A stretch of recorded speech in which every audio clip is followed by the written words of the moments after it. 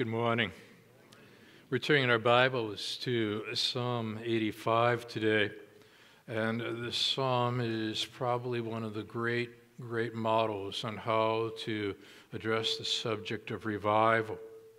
If you find yourself praying for revival, whether it be for this nation as a whole, for yourself as an individual, for family members, this is a passage of Scripture, musically developed, that offers 4 stanzas as to how to guide the thought processes, to pray in a way that will move such that the Holy Spirit is powerfully at work within lives that we're burdened for.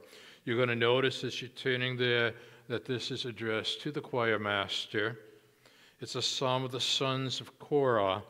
And the sons of Korah, you can find their pivotal moment back in Numbers chapter 16 in the Old Testament, where it seems as though their ancestors, Korah and family, rebelled against the leadership of Israel, Moses and Aaron in particular, and God then he demonstrated his justice towards those individuals. But at the same time, whenever you see God's justice at work, simultaneously you will see God's grace at work. And it's out of that line of Korah that you and I will then find that we have these musicians that have composed this extraordinary psalm that offers us insight into the way in which God in His grace brings revival to His people. Psalm 85 is part of Book 3, and Book 3 deals with the devastation at the hands of the enemies of Israel. And lo and behold, now what we see is the psalmist saying, despite all the bad things that are happening to us, look for the flickers of life found within us, which is what we need to be doing this morning. Explore first verses 1 through 7 that I read. That'll give us a sense of traction as to how we move forward in these verses. Lord, you were favorable to your land. You restored the fortunes of Jacob. You forgave the iniquity of your people. You covered all their sin. Selah. You withdrew all your wrath. You turned from your hot anger. Restore us again, O God of our salvation. Put away your indignation toward us. Will you be angry with us forever? Will you prolong your anger to all generations? Will you not revive us again, that your people may rejoice in you? Show us your steadfast love, O Lord, and grant us your salvation, which is our prayer this morning as we look together now to the Lord in prayer. And Father, as we do so, we are so thankful for who you are. We are in the presence of the triune God, God the Father, creating this world, creating something out of nothing. God the Son, dying in our place for our sins, securing redemption. The Holy Spirit working within, creating new life out of the deadness of the soul. You are the 3-in-1, the triune God. We sense in these verses the holiness of God, contrasted to the sinfulness of humanity. But these are not irreconcilable differences, for you sent Jesus Christ into this world to reconcile, to bring the reconciliation necessary for a new oneness to be experienced in you. So, Father, as we're exploring now these verses, the vitality and the richness that comes with understanding the significance what the Bible would teach on the subject of revival. We're asking the moments to come that you would warm these hearts, that you would engage these minds, that you would shape these wills. As again now, Father, we've come here to see Jesus, him only. Praying these things again now in Jesus' name. Amen. In one of the great revivals in history, the year was 1904, and news reporters went from London to get a first-hand glimpse as to what was happening in the nation of Wales, the turn of the century, last century. And as they were arriving in Wales, one of them asked a police officer where the Welsh revival was taking place. And the police officer, drawing himself to an upright position, laid his hand on his heart, and then looking at the news reporters, said, "Men, the Welsh revival is inside this uniform." The subject of revival is such that when you and I explore the richness of it, what's important for us to do is to distinguish between revival and revivalism. You don't go setting up a sign on a billboard saying revival will be happening the week of. That's revivalism. That is man-made, human manufactured. Revival is not manufactured by humanity. Revival is a work of God for humanity, within humanity. As I was looking at the various volumes I have on my shelves on the subject of revival, one of the foremost writers on the subject, J. Edwin Orr, puts it like this, that when it comes to matters of revival, these are times of refreshing from the presence of the Lord, where to be in the presence of the Lord is to be revived. And when a community of believers is brought low before the presence of the Lord, the very air that they breathe appears to be supercharged with a sense of God's presence. That's the beginning of revival. It is revival. Christian History Journal, one of its publications, these are words as follows, that awakenings, which are various spiritual revival periods in history, are usually preceded by a time of spiritual depression, spiritual apathy, in which a majority of nominal Christians are hardly different from the members of secular society. It is as if they can't be distinguished. And the church seems to be asleep. But then, there's an individual, or perhaps a small group of God's people, who become conscious of the hidden aspects, you see, of the condition. They become aware of matters pertaining to distance from God, and they begin to seek God, asking for God's forgiveness for sin, and beginning to yearn for a new manifestation of God's power, a new awareness of God's presence. And all of a sudden, God breaks in. And once again, believers are distinguished in secular culture, and things begin to change. What I want to do is to explore this subject of revival found in Psalm 85 this morning.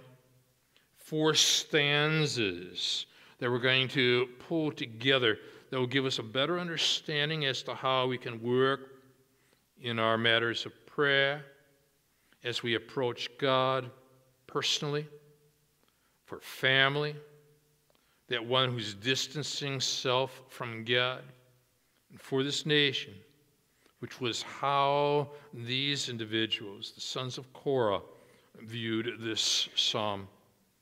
4 stanzas. Let's dig in. The first comes out of 1 through 3, that as you and I pray for revival within our nation, within our families, for us as individuals. In this first stanza, note with me the works that God the Lord has done. And now it starts off with L-O-R-D capitalized. And you say, why is that so significant, Gary? Well, here's the thing. The prior Psalms in Book 3 have the Sovereign One revealed as Elohim, capital G, small O-D, which was a generic name to describe God in relationship to the nations.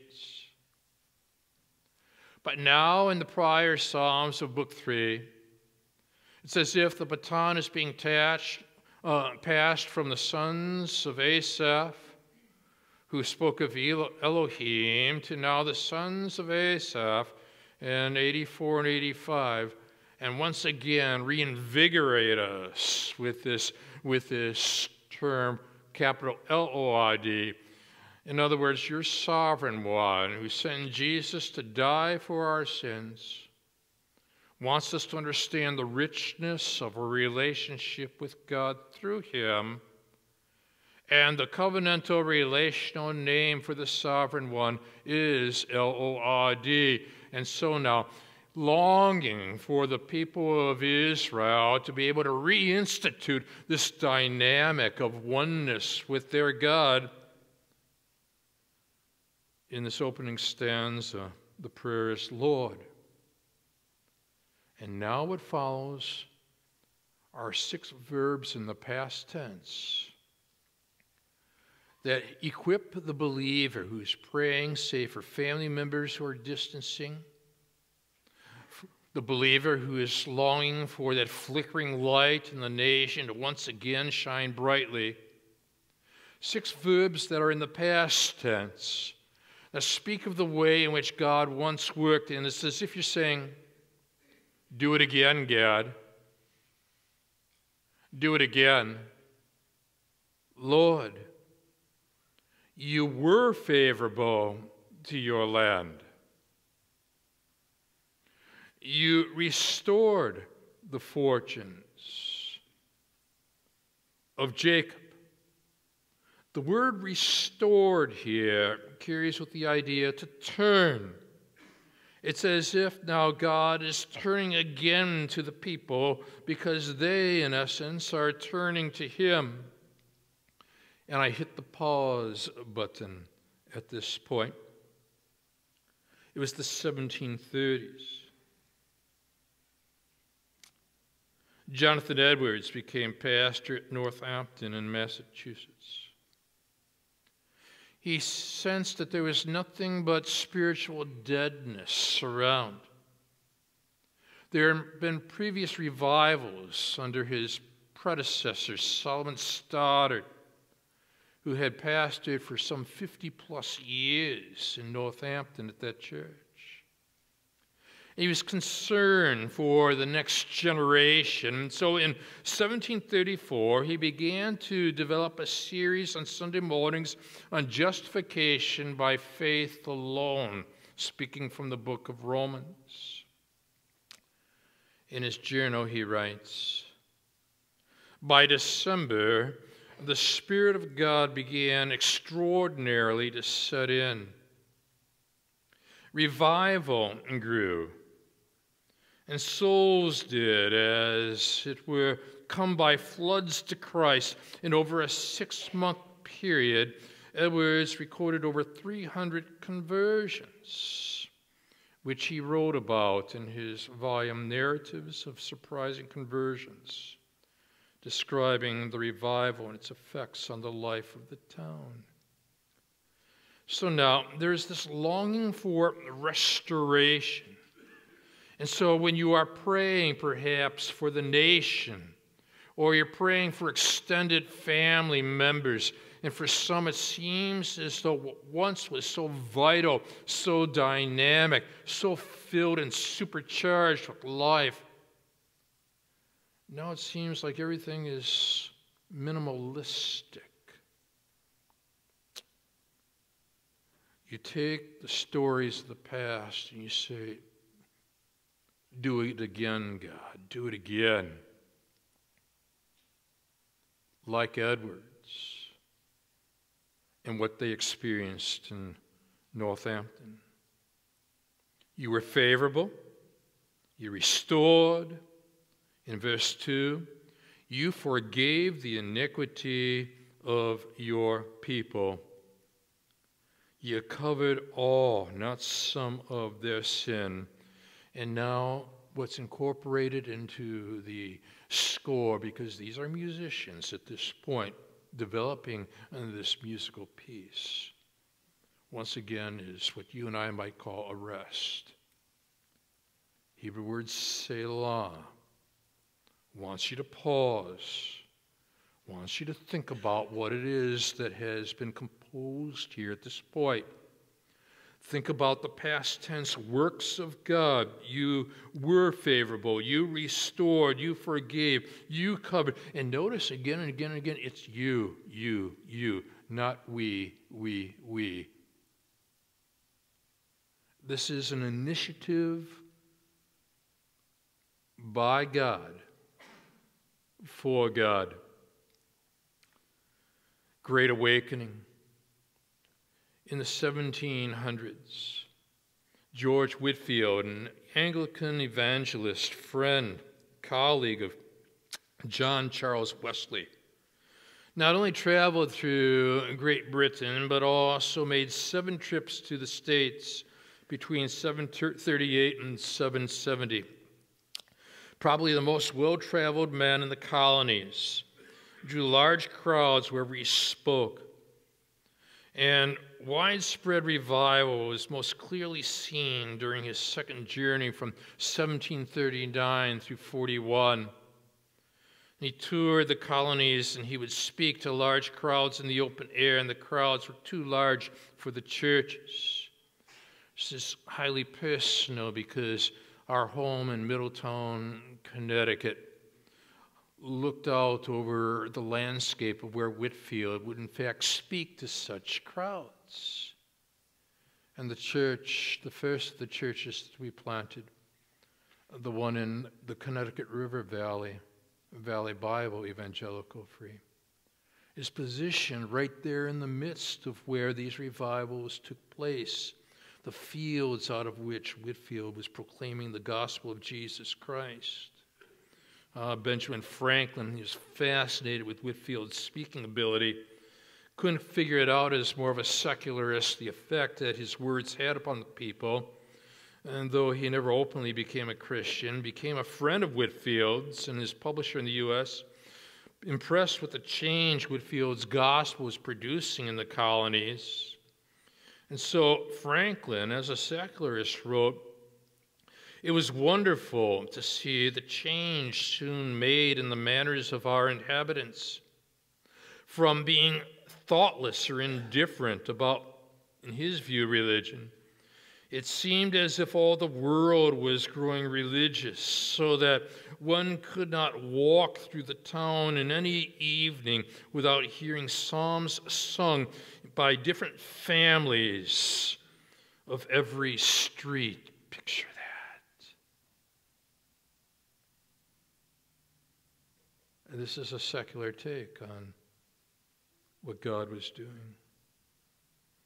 Thomas Prince of Boston founded the first regularly published magazine in America, The Christian History, to report the news of the revival in the colonies. You're done with your Selah, you pick it up in verse 3. Still more you.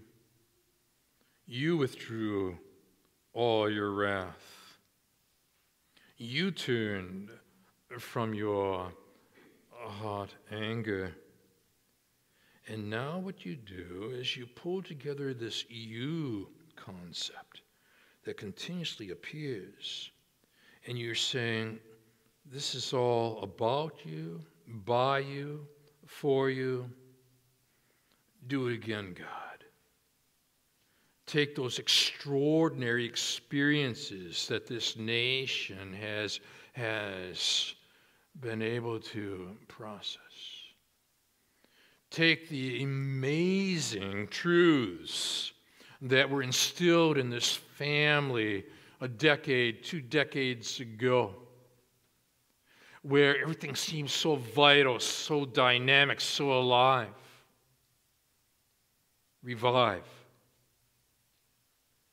Do it again, God. Do it again. Don't you long for such dynamic in your life?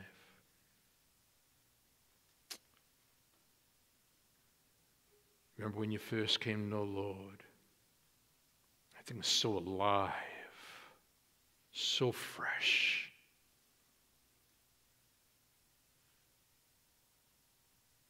Do it again, God. Bring that life into the midst of the present. And as you're praying this first stanza through, maybe with your life groups, youth group leaders, worship team leaders, review what God has done in 1 through 3, because there are 6 verbs here to describe such, but you're not done. You just completed your first stanza. Because you move into the second stanza, and you move from the works that God has done in 1 through 3 to the restoration that God can provide in 4 through 7. And now notice the wording. And notice how it's phrased. Restore us includes self at this point, talking about believer. And he's tying now his past together with those around him, and he's saying, restore us, including self. Again, he has recounted what has taken place in the past. So now there's this sense of, I need an again. Restore us again, O God, of our salvation. This is what you're praying for your loved ones. This is what you're praying for your church. This is what you're praying for your nation. Put away your indignation toward us! Exclamation point. But now what he's going to do for you and for me in the coming verses is to create a series of questions, eventually answering a question with a question. But he begins here with the questions, will you be angry with us forever? No. There will be a period. Will you prolong your anger to all generations? The sons of Korah would say no. We are living proof of that very fact that we are here. Though our forefathers rebelled against God's will, we're here to talk about the grace of God that has so filled our extended family with new life. God breaks in. David Brainerd, in his journal, dated August 6th of 1745, tells this story. The Indians seemed eager of hearing, but they appeared nothing very remarkable except their attention. Till near the close of the teaching, when it seems though truths were attended with a surprising influence, and there were scarcely 43 who could not refrain from tears. Their hearts seemed to be pierced with the gospel. No surprising were now the doings of the Lord, the works of the Lord, that I can say no less of this day, and need to say no more of it than the arm of the Lord was powerfully, marvelous, revealed in it. It was John Wesley who would eventually write, let every pastor read carefully the life of David Brainerd. And certainly I took that advice. And one day in New England, I was walking through some fields with 2 other friends from the leadership board of our church that we had just started, looking for land to purchase and looking for a sizable land because I thought God was going to do a great work. And I slightly tripped over a semi-large stone, pushed the grass away, and realized it was a monument to David Brainerd. A statement that this is where he administered to the Indians. And I knew we're close to where we need to be able to purchase land. And we did. Close to 30 acres in the very region in which Whitefield, Brainerd, and others ministered. And it became a place of do it again, Lord. Do it again. Pray that for your family. Pray that for your life. Pray that for the nation. Because now you and I find that in verses 6 and 7, he answers his questions, well, with the question, will you not revive us again, that your people may rejoice in you? Do you see the extraordinary connection here between revive and rejoice? Have you reached a point in life where perhaps you've lost the sense of joy that you once had in the dynamic of your relationship with God? Could it be that revival is necessary within your own soul so that there is a renewed sense of rejoicing that comes from revival itself from within? American Revival of 1858. Just prior, in fact, to the Civil War, ships coming near the American ports, they seem to come into a zone of the Spirit, Holy Spirit's influence. Ship after ship arriving with the same story of sudden conviction and conversion. While in one ship, a captain of the entire crew of 30 men put faith in Jesus Christ out at sea, and they entered the harbor, the writer tells us, rejoicing. And now in verse 6, he's saying, will you not revive us again? Don't you want to be able to experience joy once again like you once had? Will you not revive us again that your people, he speaks of to God, your people may rejoice in you? What comes of all this? In verse 7, here's the appeal. Show us your steadfast love, O Lord. The Hebrew word, I love the word in the Hebrew, hesed. It's so hard to be able to fully define in the English, but it's this loyal, covenantal, relational love that God has for his people. But now what I want you to see at the end of the second stanza is how it connects to the first word of the first stanza. Because you're dealing with, show us your steadfast love, O Lord, which takes you back to how this begins in the first verse, Lord.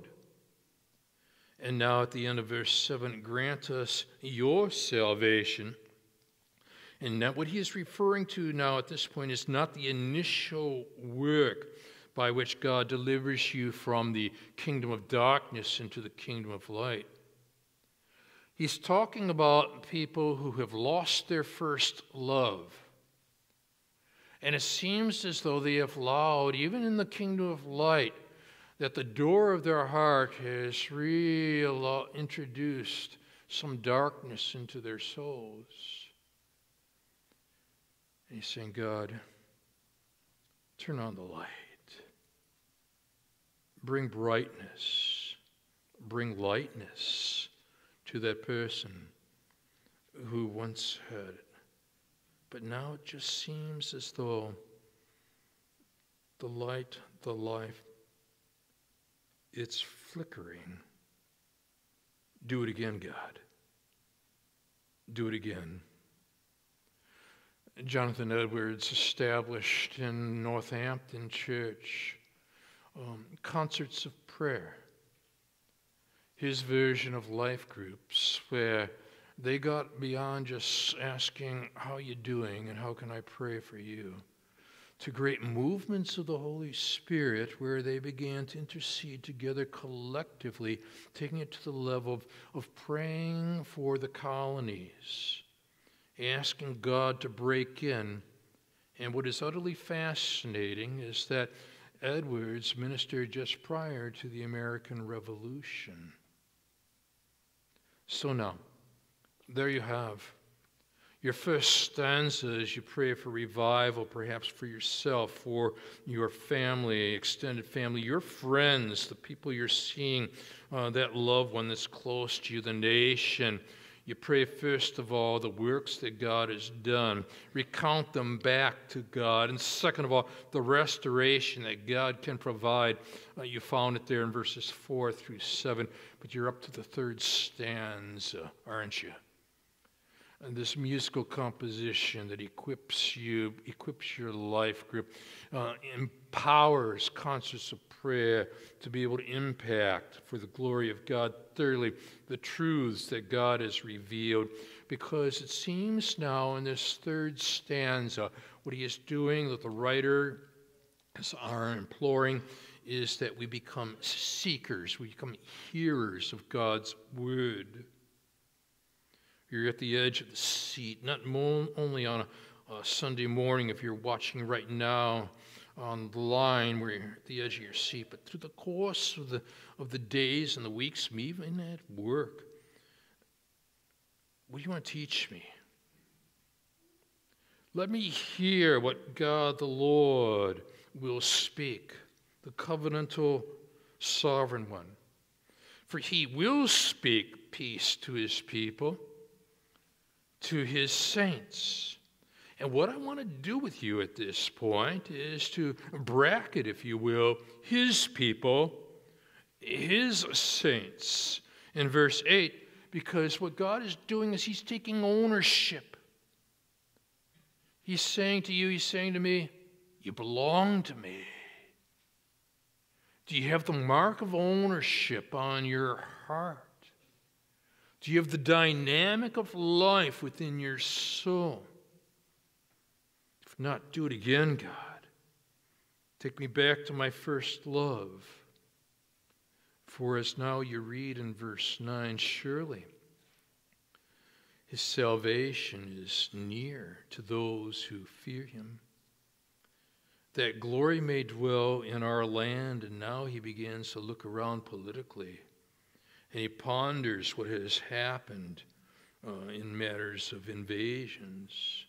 And he's longing for God's presence to be felt, that glory may dwell in our land. The Welsh revival in 1904, a miner hardened against God, returning from his shift about 4 a.m, saw the light in the chapel, decided to check it out, walked through the open door, overwhelmed by what we are told by J. Edwin Orr as a sense of God's presence. And he was heard to exclaim, quote, "Oh, God is here," unquote. And we're told that he was afraid either to enter or depart. And there on the threshold of the chapel, the work of salvation began to take place in his heart. Again, Jonathan Edwards would write in 1735 that the town seemed so full of the presence of God, and it was never so full of love, nor so full of joy, and yet so full of distress as it was then, because God was working in hearts, moving people in his direction.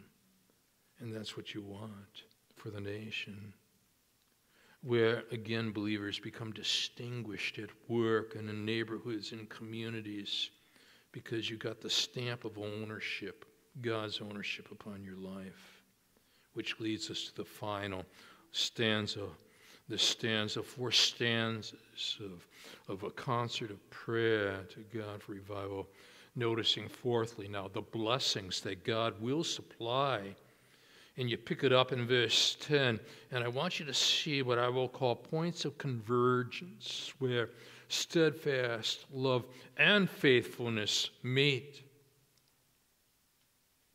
Or to put it another way, righteousness and peace kiss each other. Where's this sense of intimate connectedness, righteousness and peace. The word peace, shalom, where you live among people who are continuously wondering, where can I experience peace? When they need to be declared righteous by putting their faith in Jesus Christ. This is where the kiss is found, and the kiss takes. Because you now look at it a different way in verse 11. And I want you to see convergence not only horizontally in verse 10, but vertically in verse 11. Faithfulness springs up from the ground, and righteousness looks down from the sky. Another way of saying convergence.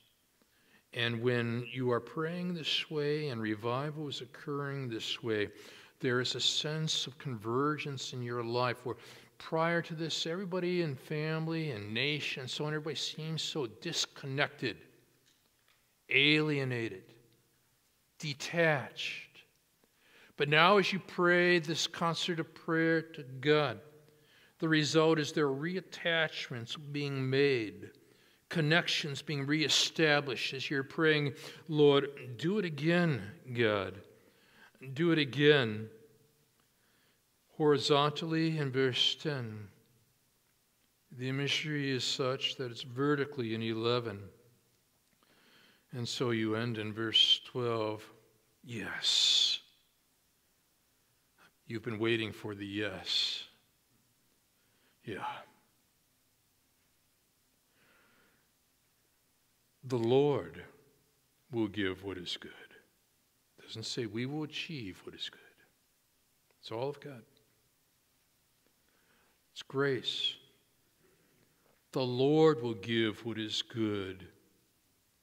Notice the economic impact upon the nation that understands the significance of revival among the people.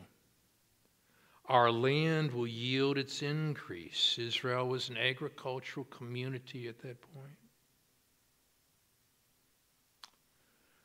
But to stress again what's on his heart, righteousness will go before him, make his footsteps away.